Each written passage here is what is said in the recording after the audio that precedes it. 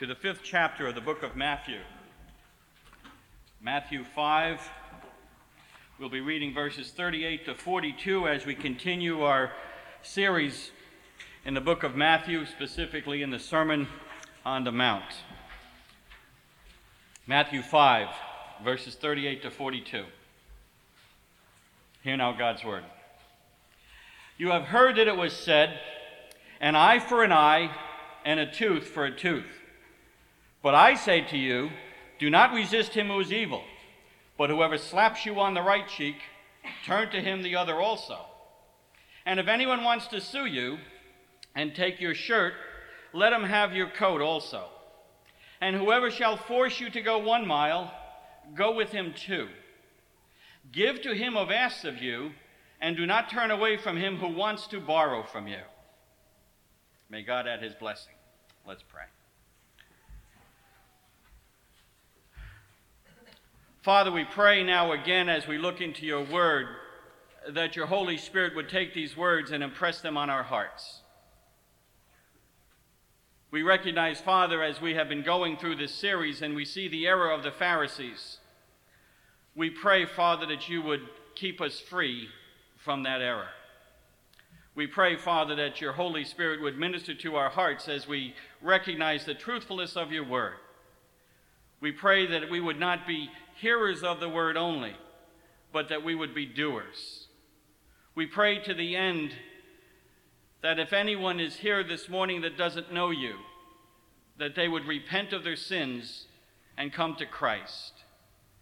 And we would also pray that your church would be edified by your word this morning. In Jesus' name, amen. Please be seated.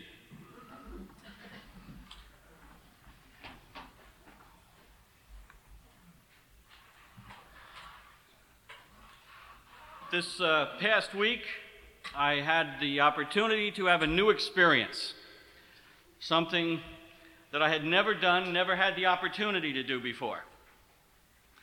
I was selected for jury duty. Now, you have to understand that being a police officer and then being in a clergy, there used to be automatic exemptions, and we never had to be selected for that, but they've done away with that. The law has changed, and so I went with my summons in hand out to the central jury room in Riverhead, and I was called actually to be part of the panel to be selected for a motor vehicle accident, a civil trial that took place in the accident took place in Coram. As I sat there and watched these lawyers impanel the jury, if you've never been to jury duty, what happens is the 2 lawyers from the opposing sides pick cards at random from a drum, and then they get to question the prospective jurors to see if they're fit to stand for jury duty on this particular case. Each of the lawyers asked questions of the prospective jurors. Now, it was obvious from the questions they asked which side that they were on, because obviously each one wants jurors who are going to be sympathetic towards their particular client. But each of the lawyers kept emphasizing one fact in particular, and this I have to say that they did a pretty good job of. And both of them emphasized the fact that could you decide this case based on the facts of law and not your personal opinions of what the law says? They both did a pretty good job of making clear that the law is not subject to personal opinion. For example, in an MVA case, the law of the New York State says that if a person is found responsible for the motor vehicle accident, he is liable to pay monetary damages. Now, you may not think that law is fair, but that's irrelevant in a court of law, because that is the law of the land, and the juror must put his personal feelings aside as to the fairness of the law and decide the issue based on the facts of the case alone. While I was sitting there and listening to these lawyers go through their long voir dire, their questioning of the jury, I was reminded of our series in the Sermon on the Mount. Because as I was sitting there and looking at these lawyers and all their professionalism and the highfalutin words, all I could think of was the Pharisees. You see, it was very clear that regardless of what these lawyers said, they weren't that interested in fairness as they were about winning the case. You see, we saw that same type of an attitude with the Pharisees as we've been going through this series. The Pharisees very clearly demonstrated pious attitudes towards murder and adultery and divorce, the taking of oaths. They claimed to keep the law.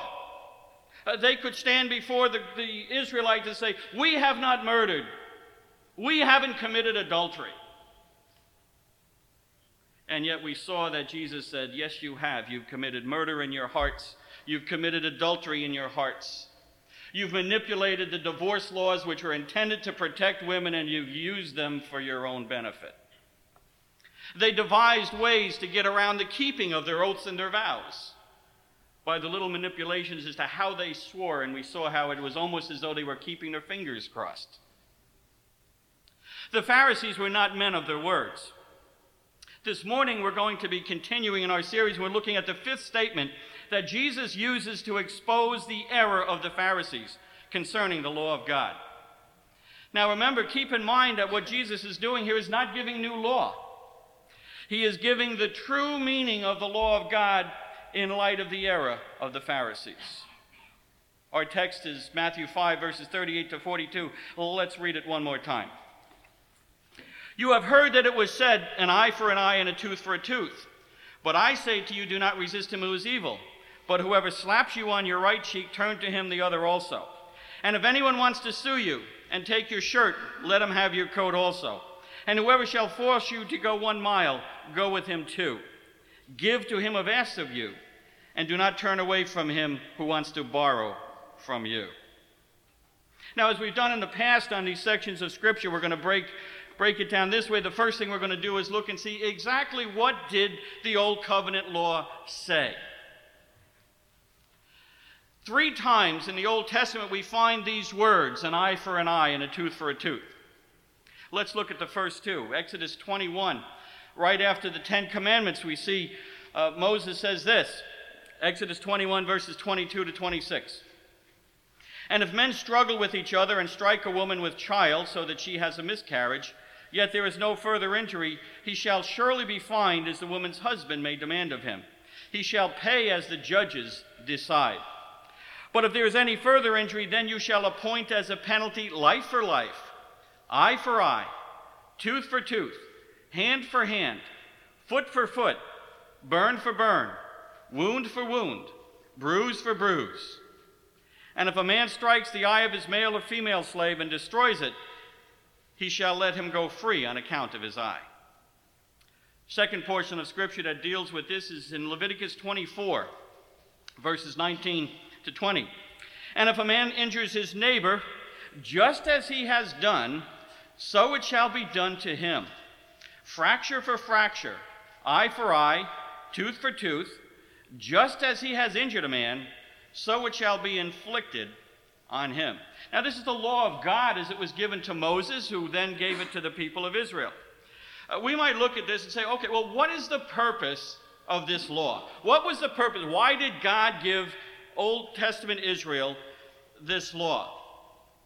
I think very clearly we can see that the main purpose of these Mosaic laws that are detailed here is to control anger, violence, and revenge.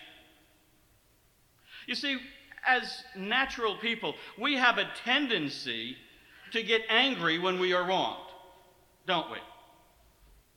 And that anger, that natural anger that comes from us when we are wronged, leads most often to retaliation. And that retaliation leads to violence. We can see that as a pattern throughout human history. In fact, there's a popular saying in our culture today. It says, "I don't get mad, I get even." That's absolutely false. It sounds very pious to say it. In fact, it's somewhat of a Pharisaical saying.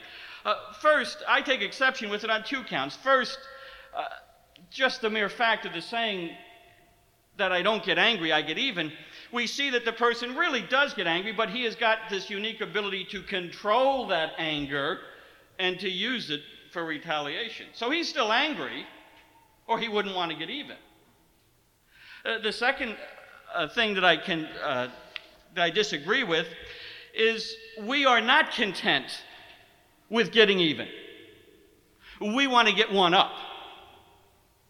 If I step on your toe, you're not content with stepping on mine, you want to stamp on it.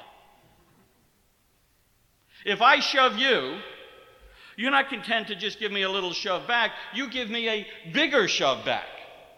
We're not content just to get even. You see, but it's this type of nature that man has that the law of God sought to prevent. It sought to prevent that type of retaliation. So how did the law of God seek to do this? By removing vengeance from the individual and putting it into the hands of judges. You see, even in that first portion of Scripture that we read in Exodus, if you look at verse 22, it says, "And he shall pay as the judges decide." You know, I was a member of the hostage negotiating team in Suffolk County. And whenever we had a barricaded persons or a hostage situation, I was one of the men that would be called. And we had a standard rule. Whenever we got to a scene and there was this hostage situation, the police officers who were containing the situation were immediately removed from the scene and replaced by our emergency service squad. Now, there were two reasons for this. One, the heat of the moment, the fact that they had chased him, maybe even had shots fired on him, maybe they were involved in a fight. The level of anxiety and stress on the police officers at the scene was very high. And that type of situation, one stray shot can be disastrous. So we would pull out the police officers who were involved in the pursuit of the chase, and then we would bring in trained specialists, calm, cool. They weren't involved in the situation, and they come in and they can make good decisions. That was part of our strategy. And that was very important to me because as a hostage negotiator, many times we had to put ourselves at risk and walk up face to face with an armed assailant and negotiate with them. And I wanted to know that the man behind me was going to do exactly what he was supposed to do. I didn't want him firing shots while I'm standing up there. So it was a very good strategy. And that's exactly what we see in the law of God. Taking the necessity for retaliation and the payment out of the hands of the people who are personally involved and putting it in the hands of fair and impartial judges.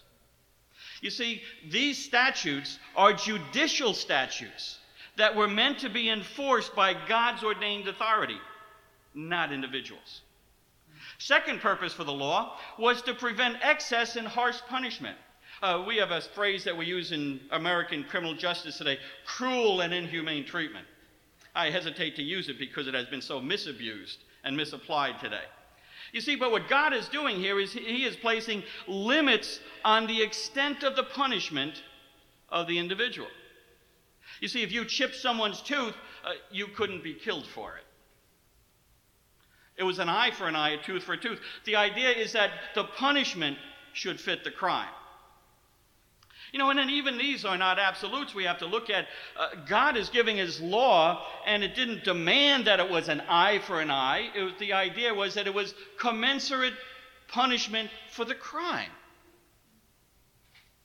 You know, in this respect, we could classify these laws as being given for mercy.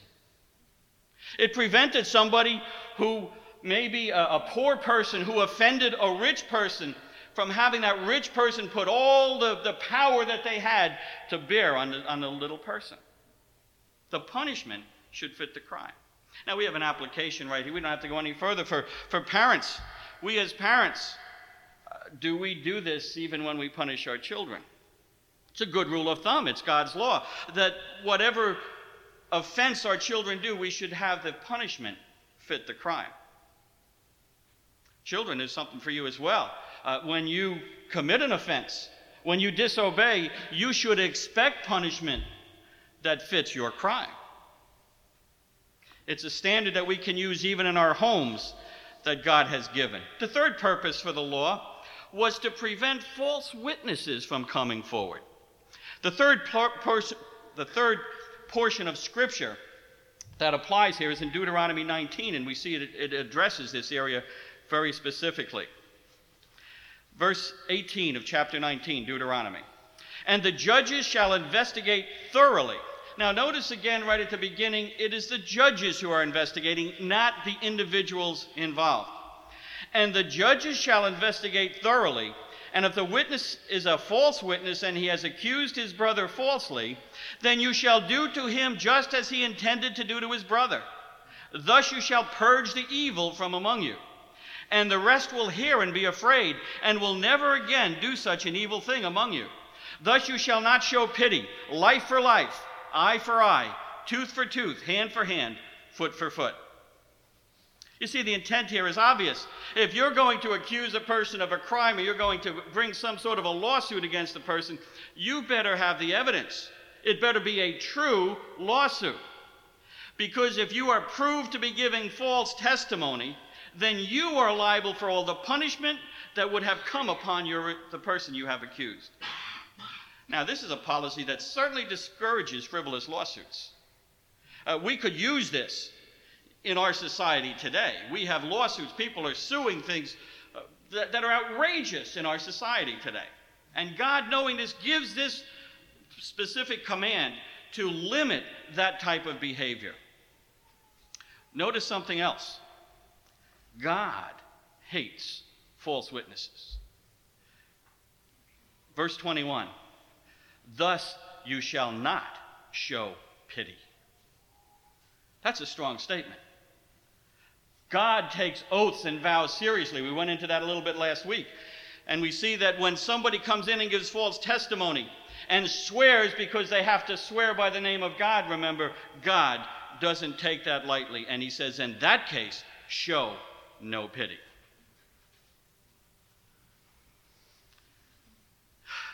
If only that were the rule in our courts today. Do you know that perjury statutes are seldom enforced in our society today? It is so seldom. It is rare to hear of a perjury prosecution. And that's why we have so much false swearing. A man's word today, when a man says, I'm telling the truth, that means nothing. In fact, Francis Schaeffer, in some of his discourses, he even referred to true truth as opposed to false truth. I mean, it's lunacy that he would even have to do that, but truth means very little.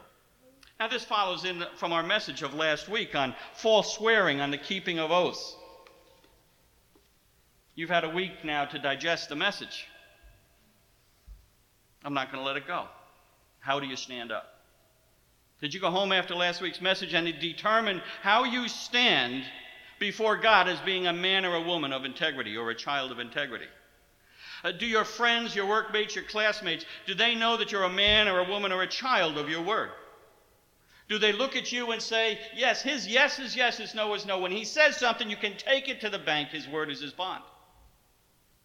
Young children, do your parents have to drag the truth out of you?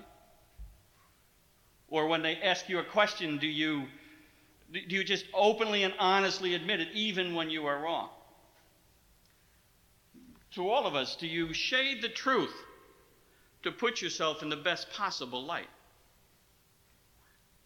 Do you embellish on your accomplishments in your past so that others will think more highly of you? You see, all of these is what the Pharisees did. That's exactly what they did. And we are in danger of falling into the error of the Pharisees if we do the same thing. God wants his people to be men and women of the word. Your yes mean yes, and your no mean no. Now let's look and see what the Pharisees did with the laws of retaliation. The error of the Pharisees. What they did was, their main error was they turned the law into personal application. And this is what Jesus is addressing here. You see, the Pharisees had completely twisted these laws to say exactly the opposite of the intent of their law. They used these laws to extract compensation from their enemies. And according to the Pharisees, it was a matter of their right, a divine right, to demand an eye for an eye and a tooth for a tooth. They committed the error of Shylock. You familiar with the Shakespearean play, The Merchant of Venice? It's one of my favorites. If you remember, Antonio, the Merchant of Venice, who is a good man, he's always giving to the poor and giving to those who needs, and Shylock is the money changer, and the merchant finds himself in a position where he has to borrow some money. And Shylock hates Antonio, and what he does is, instead of putting up collateral one of his merchant ships, he demands a pound of flesh.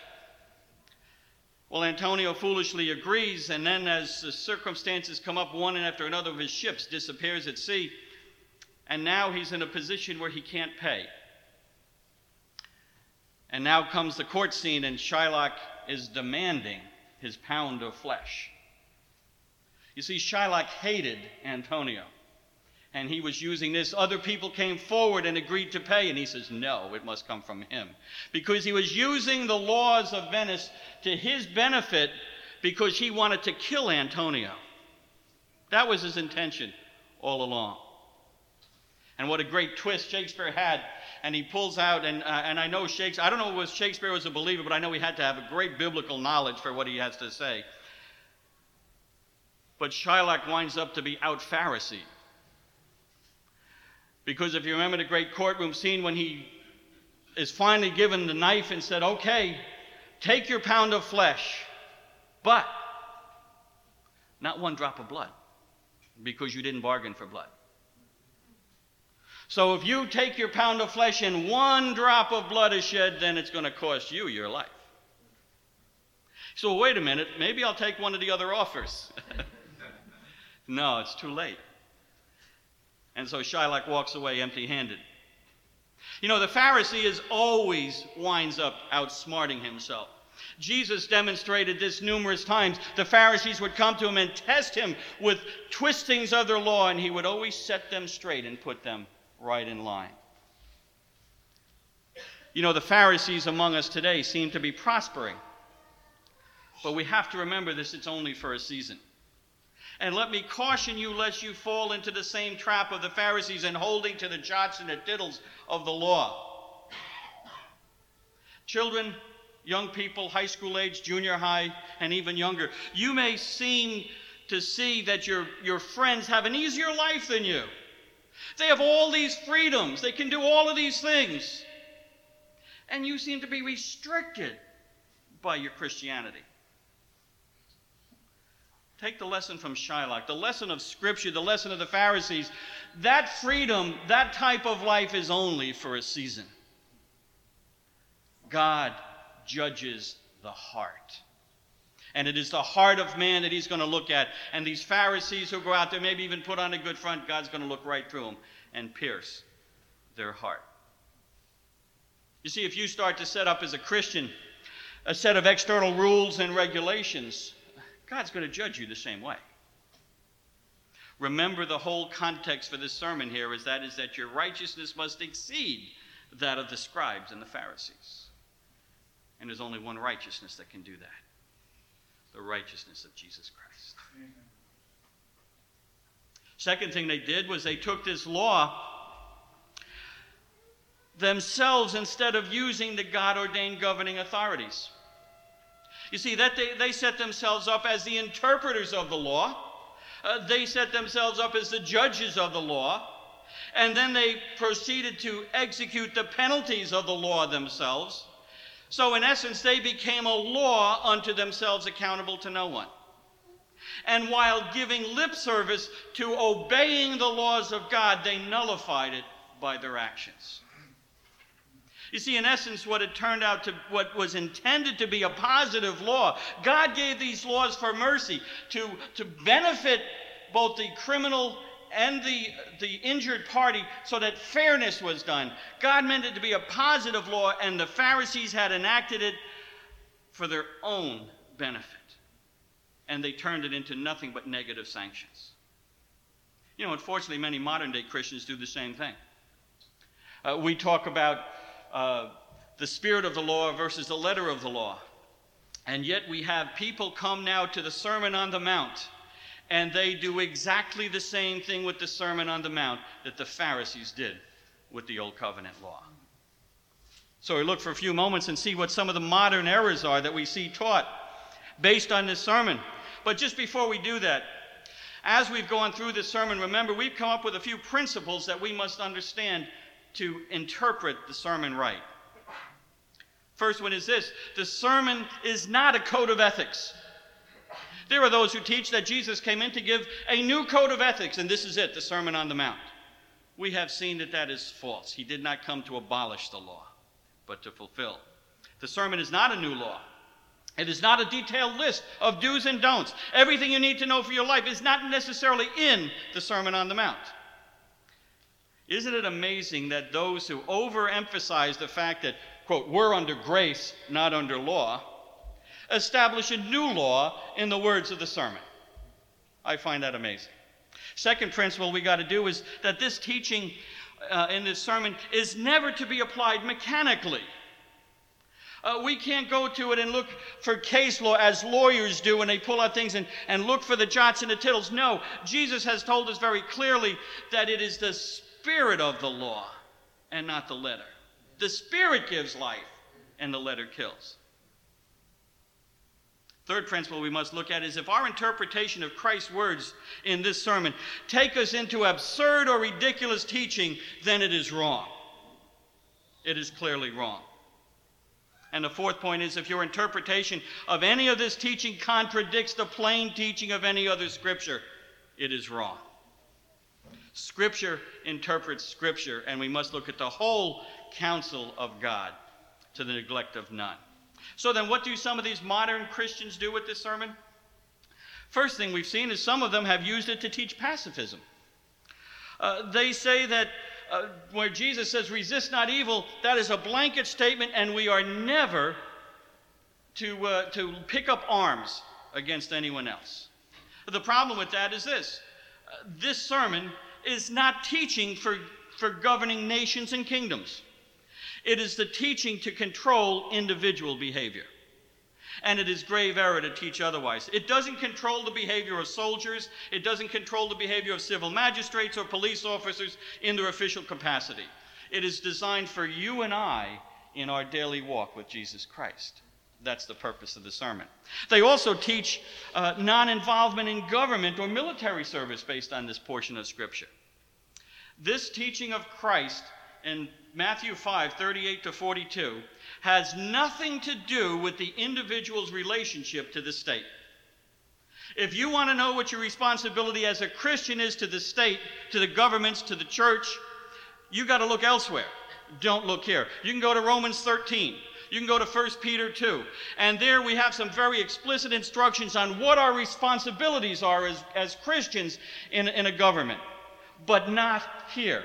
This governs individual responsibility. Some would teach that a Christian must never defend himself from attack, no matter how violent it must be. We must never resist evil under any circumstances. They would say a Christian must never raise his hand toward anyone, ever. Is this the teaching of God's Word? Is this the intent that Christ has? Let's now look and see what Christ says about the error of the Pharisees. The true meaning of the law of God from the lips of Jesus Christ. You see, the whole portion of Scripture that we're looking at can be summed up in a phrase that's not even used here, but Jesus uses elsewhere. We can look at this whole portion of Scripture, Matthew 5:38-42, and sum it up in one phrase: deny yourself.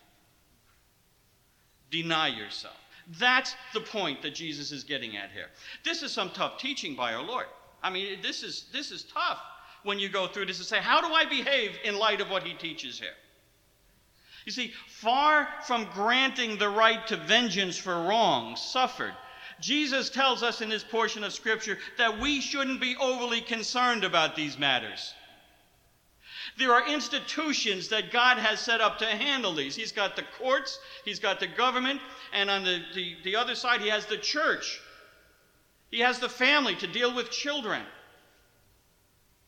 But for the individual Christian, in your daily walk, the standard is different. And those Old Testament judicial laws don't govern how you live your life day in and day out. You see, what Jesus does here is he tears down the self-righteousness of the Pharisees, who wrongly apply his laws to the benefit of themselves. He not only tears it down, he then tramples on them. And then he teaches what the standard for the Christian should be. You see, the teaching in this portion of Scripture must be taken in light of its context. Remember, we looked at the Beatitudes. The Beatitudes are the characteristics of the Christian. The Christian, and only the Christian, can have those characteristics, and he must have all of them. And the teaching that Jesus gives here, if you do not take it in light of the Beatitudes, is meaningless. You see, to the non-believer, the teaching of Jesus Christ here is nonsense. It makes no sense to the natural man to do these type of things, to have this kind of an attitude. So in that respect, it's a hard teaching. If you're a non-believer sitting here this morning, and some of the things I'm saying, you're looking at me saying, how can anybody live their life that way? It's only through the power of Jesus Christ, the indwelling of his Holy Spirit, who comes in and gives us that new heart. This is hard teaching that Jesus is giving us. So how should we approach this?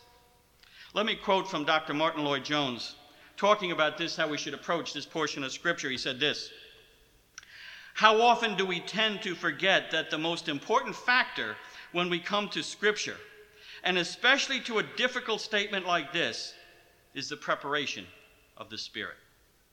It is not enough to come to Scripture with a mind, however clear and powerful and intellectual. In the understanding and the elucidation of Scripture, the Spirit is very much more important even than the mind.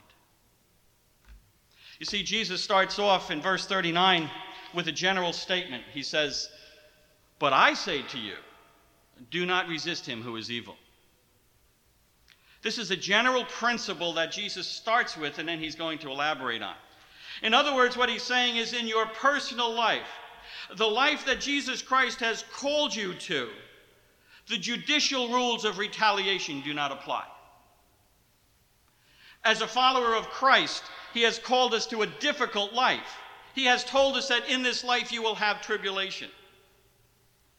He says, and part of that life is going to be persecution. You may suffer abuse and attacks.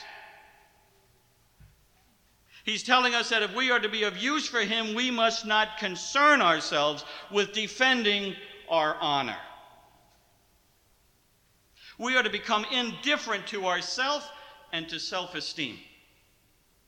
He means that we are not to strike out against personal criticism, insult, and all that may happen to us when we're serving Jesus Christ, because those times will come. And he doesn't want us to be overly concerned with these things. He wants us to focus on the main thing, and it's accomplishing his will in this life. You see, the Apostle Paul had that. Remember, the Apostle Paul from the church in Corinth was subject to grave attack on his integrity and his character.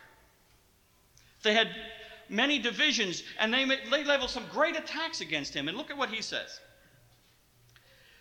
1 Corinthians 4, verse 3. But to me it is a very small thing that I should be examined by you, or by any human court, in fact. I do not even examine myself.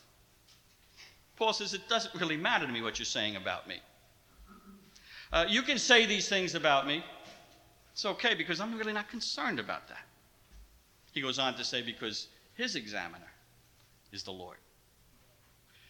You see, Christ elaborates on these general principles, the idea that we're not supposed to be so concerned and so consumed with self, with 4 basic applications to give us an idea of how we should apply them.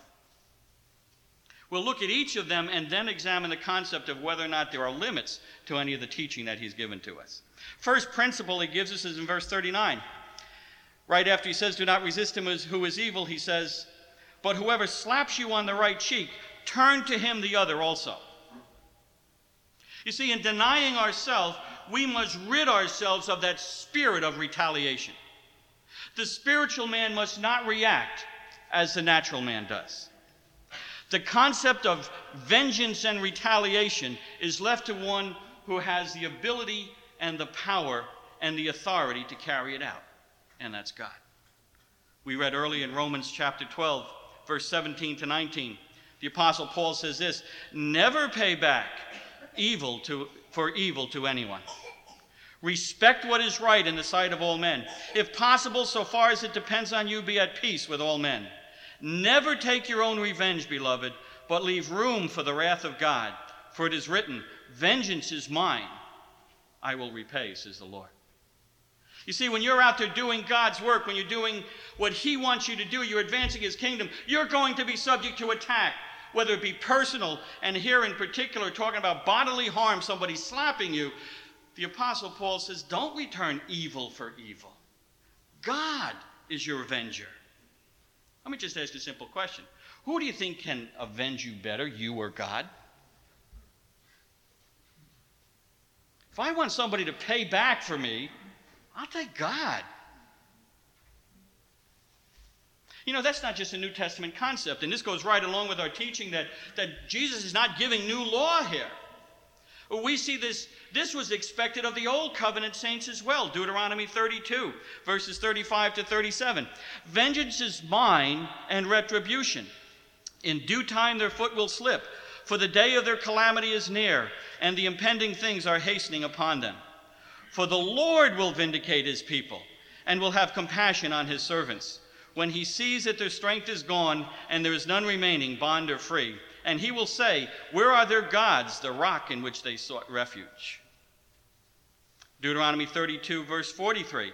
Rejoice, O nations, with his people, for he will avenge the blood of his servants, and will render vengeance on his adversaries, and will atone for his land and his people. Proverbs 24, verse 28 and 29. Do not be a witness against your neighbor without cause, and do not deceive with your lips. Do not say, thus I shall do to him as he has done to me. I will render to the man according to his work. You see, this is a principle that God has right from the beginning. Those who are believers in Jesus Christ, those who are his children, are not to have the spirit of retaliation. God is our avenger. Second application that Jesus gives us here is in verse 40. He says, and if anyone wants to sue you and take your shirt, let him have your coat also. You see, in the first example, he's talking about your body, somebody slapping you. In the second example, he's talking about your possessions, someone suing you for your coat. Men are very much consumed by possessions, aren't we? They guard them and hoard them. This is mine and you have no right to it. We see that from the time children are this big, don't we? Getting children to share their toys is one of the biggest obstacles we have as parents. It's built right into us. Jesus says that your possessions get in the way of your working for the kingdom. Who do you serve? We're going to explore this a little bit later in the Sermon on the Mount, where he says you cannot serve two masters. You cannot serve God and mammon. You cannot serve your possessions and serve God at the same time. Jesus says, somebody going to sue you for your shirt? Give him your coat. Why are you concerned about these things? What are you more concerned about, your possessions or serving me? That's what he's saying. He says, did you forget who gave you all these things anyway? You see, there's a principle of Jewish law that comes into play here too. Under Jewish law, it was illegal for someone to sue another person for their outer garment, for their coat. Even if it was taken in pledge, and if you remember in our series on Proverbs, we went through this about being a surety.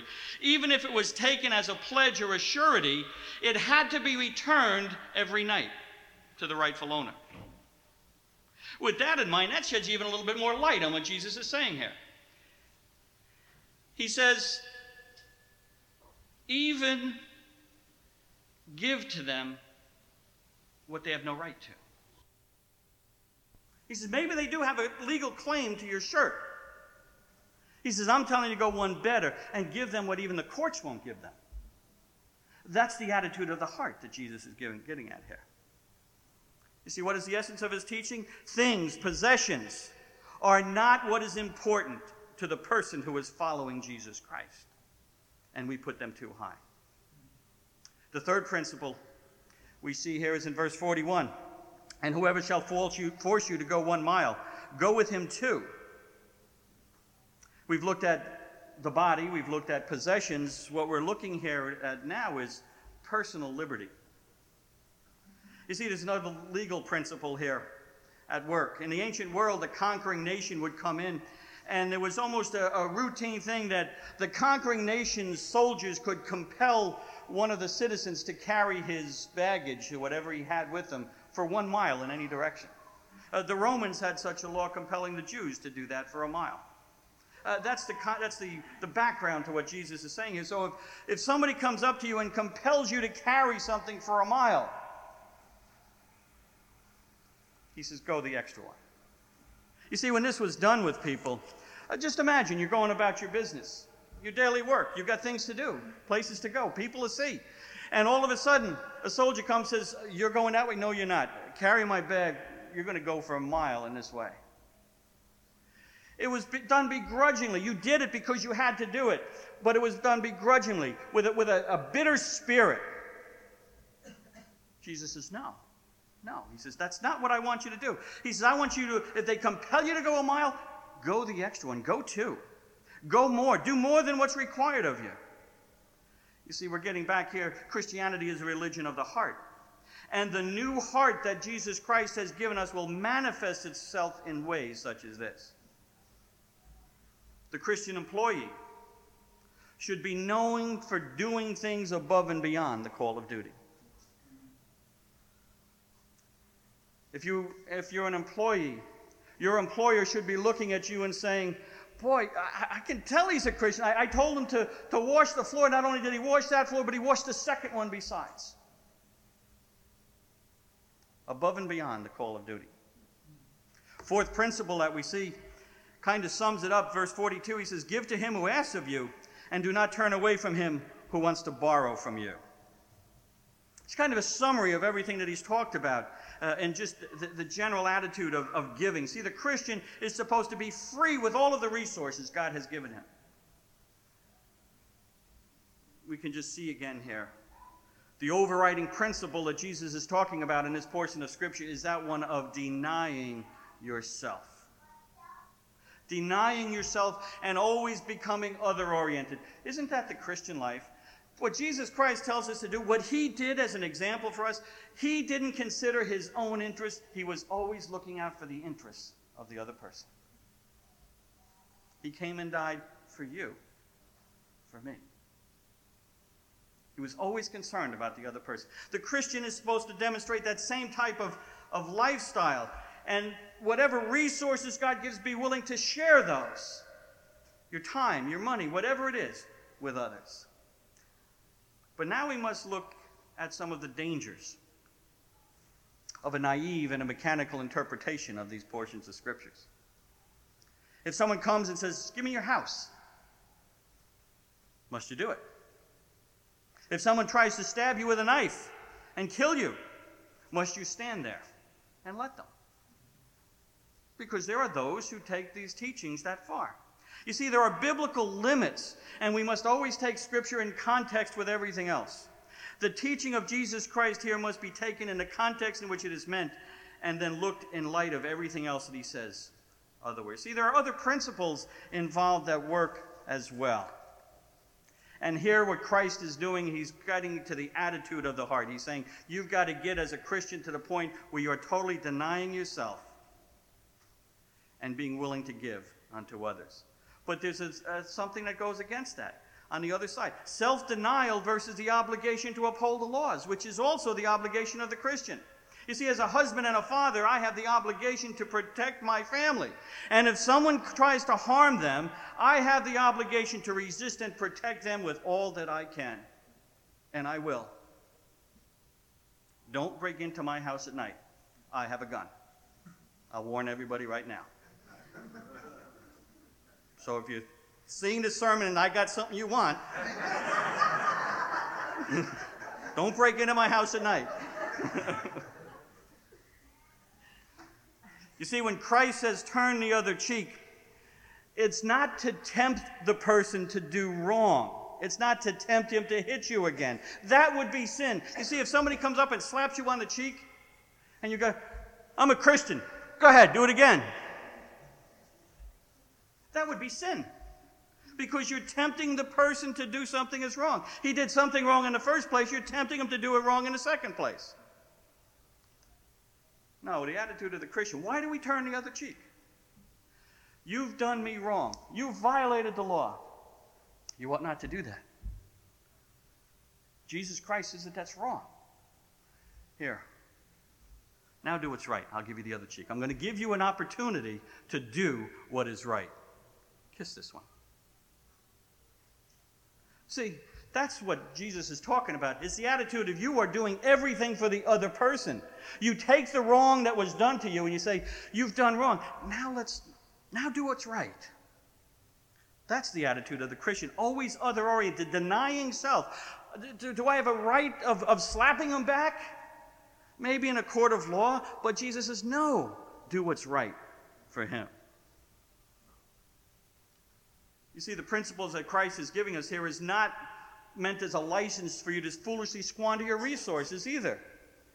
Charitable giving, he says, give to all freely, but wisely. We're told in Proverbs to give wisely. Check the people. Don't be given to professionals who are making a living out of accepting charity. Make sure that the money is going to a place where it's to do the most good. It's to do wisely. Freely, but wisely. The two are not mutually exclusive. You see, the Christian should have the right balance of justice and mercy. And always for the other person's benefit. Sometimes it's for the person's benefit to see that they get justice so that they won't do it again. The teaching of Christ in this portion of Scripture is clear. It's meant to check the attitude of the heart of the believer. Where are you at? If you see someone committing a crime, especially if it's a crime against another person, as a believer in Jesus Christ, you are obligated to do whatever is in your power to help. That's what a Christian is supposed to be doing. You see, but there's also a positive side to this command. It's not enough to refrain from retaliation and vengeance. That's the first step, but it doesn't stop there. Remember, one of the characteristics of the Christians we went over in the Beatitudes is to be a peacemaker.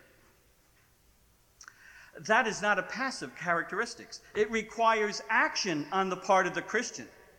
Look again at Romans 12, verses 14 to 21, and we see that Paul says in verse 18, if possible, so far as it depends on you, be at peace with all men. And then he goes on and says, never take revenge, never take your own revenge, leave room for the wrath of God. Vengeance is mine. We've gone all through that. But Paul doesn't end there. He follows up on that theme with verses 20 and 21. He says, that's good. You've got to a good start. Don't revenge. Don't slap the person who slapped you. That's good, but it's not enough. But if your enemy is hungry, feed him. If he is thirsty, give him a drink. For in so doing, you will heap burning coals upon his head. Do not be overcome by evil, but overcome evil with good.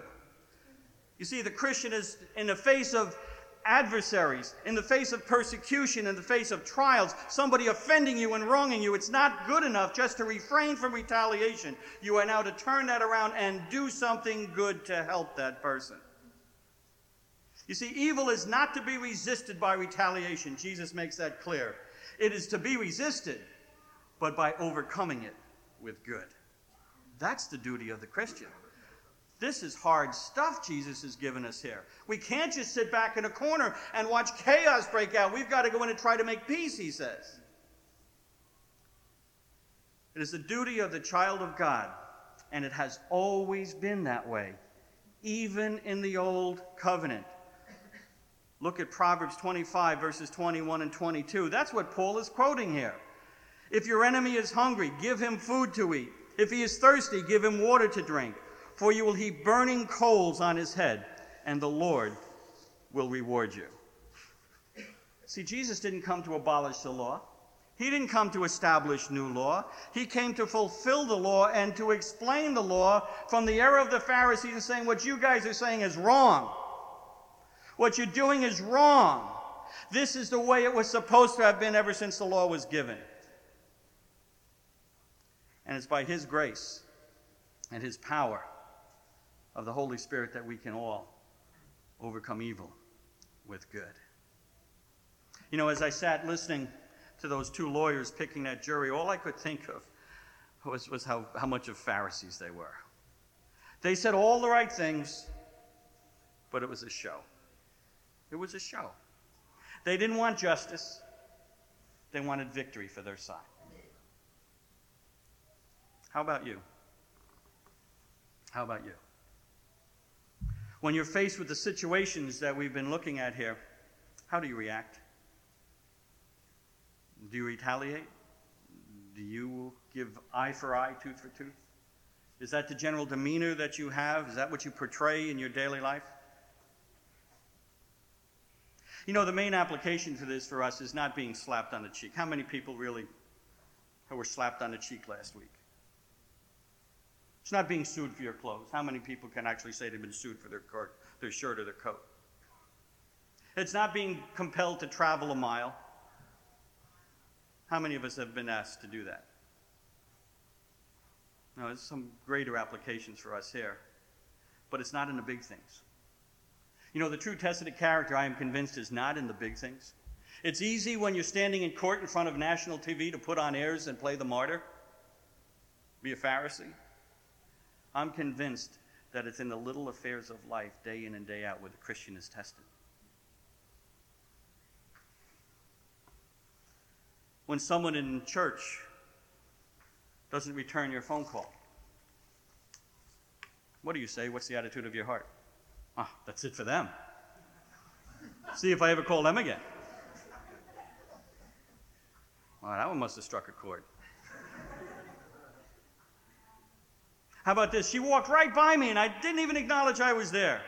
That's it. I'm not going to say hello to her tomorrow either. How about this one? You know, I give and I give. I'm always there for people and I'm giving and giving. But when I really needed somebody, nobody was there for me. That's it. No more Mr. Nice Guy. You can put whatever scenario you want on that. What, are your feelings getting hurt in the church? Then you're thinking about yourself. That's the message for us this morning. Are your feelings hurt often by other people? Then you're focusing on yourself. You may even be right and the other person wrong. Jesus says, turn the other cheek. Give him your coat. Go the extra mile. You see, that's the demonstration of the heart that has been changed when you have the ability to do that. That's the demonstration of the heart that is seeking Christ. There is no room in God's kingdom for revenge. You know, even the change in your attitude is revenge. Didn't call me, I'm not calling her. That's revenge. Eye for an eye. She did this to me, I'm going to do this to her. He did this to me, I'm going to do this to him. The Christian must be prepared to give this whole question of personal retaliation to God. When you do that, when you can give this whole thing of retaliation, revenge, even in your attitudes to God, then you will enter into a condition in which you can't be hurt. It's dying to self. George Mueller, that great saint from over in England who brought up that big orphanage, wrote this. There was a day when I died, utterly died to George Mueller and his opinions, preferences, tastes, and will. Died to the world, its approval or censure. Died to the approval of blame of even my brethren and friends. Since then I have studied only to show myself approved unto God. How can one live a life like this? Is it possible to live a life like this? One more quote from Dr. Lloyd Jones, who answers it so well. He says, whenever I notice in myself a reaction of self-defense or a sense of annoyance or a grievance or a feeling that I have been hurt and wronged and am suffering an injustice, the moment I feel this defensive mechanism coming into play, I must just quietly face myself and ask the following questions. Why exactly does this thing upset me? Why am I grieved by it? What is my real concern at this point? Am I really concerned from some general principle of justice and righteousness? Am I really moved and disturbed because I have some true cause at heart? Or let me face it honestly, is it just myself? Is it just this terrible, foul, self-centered, and self-concern, this morbid condition into which I have got? It is nothing but an unhealthy and unpleasant pride. Such self-examination is essential if we are to conquer in this matter. One final thought as we close. If you're a Christian and you find yourself living in misery and unhappiness, if you believe that you have some legitimate grudge or grievance against another brother, against the church, against somebody, then you are saying that God is not being fair with you. He has you in circumstances that you do not deserve. Christian, if you find yourself in that condition this morning, get your focus off yourself and back on God. The goal of personal sanctification is holiness. And holiness means to be delivered from the self-centered life. I trust we have all seen ourselves this morning. I know I have. Let's pray.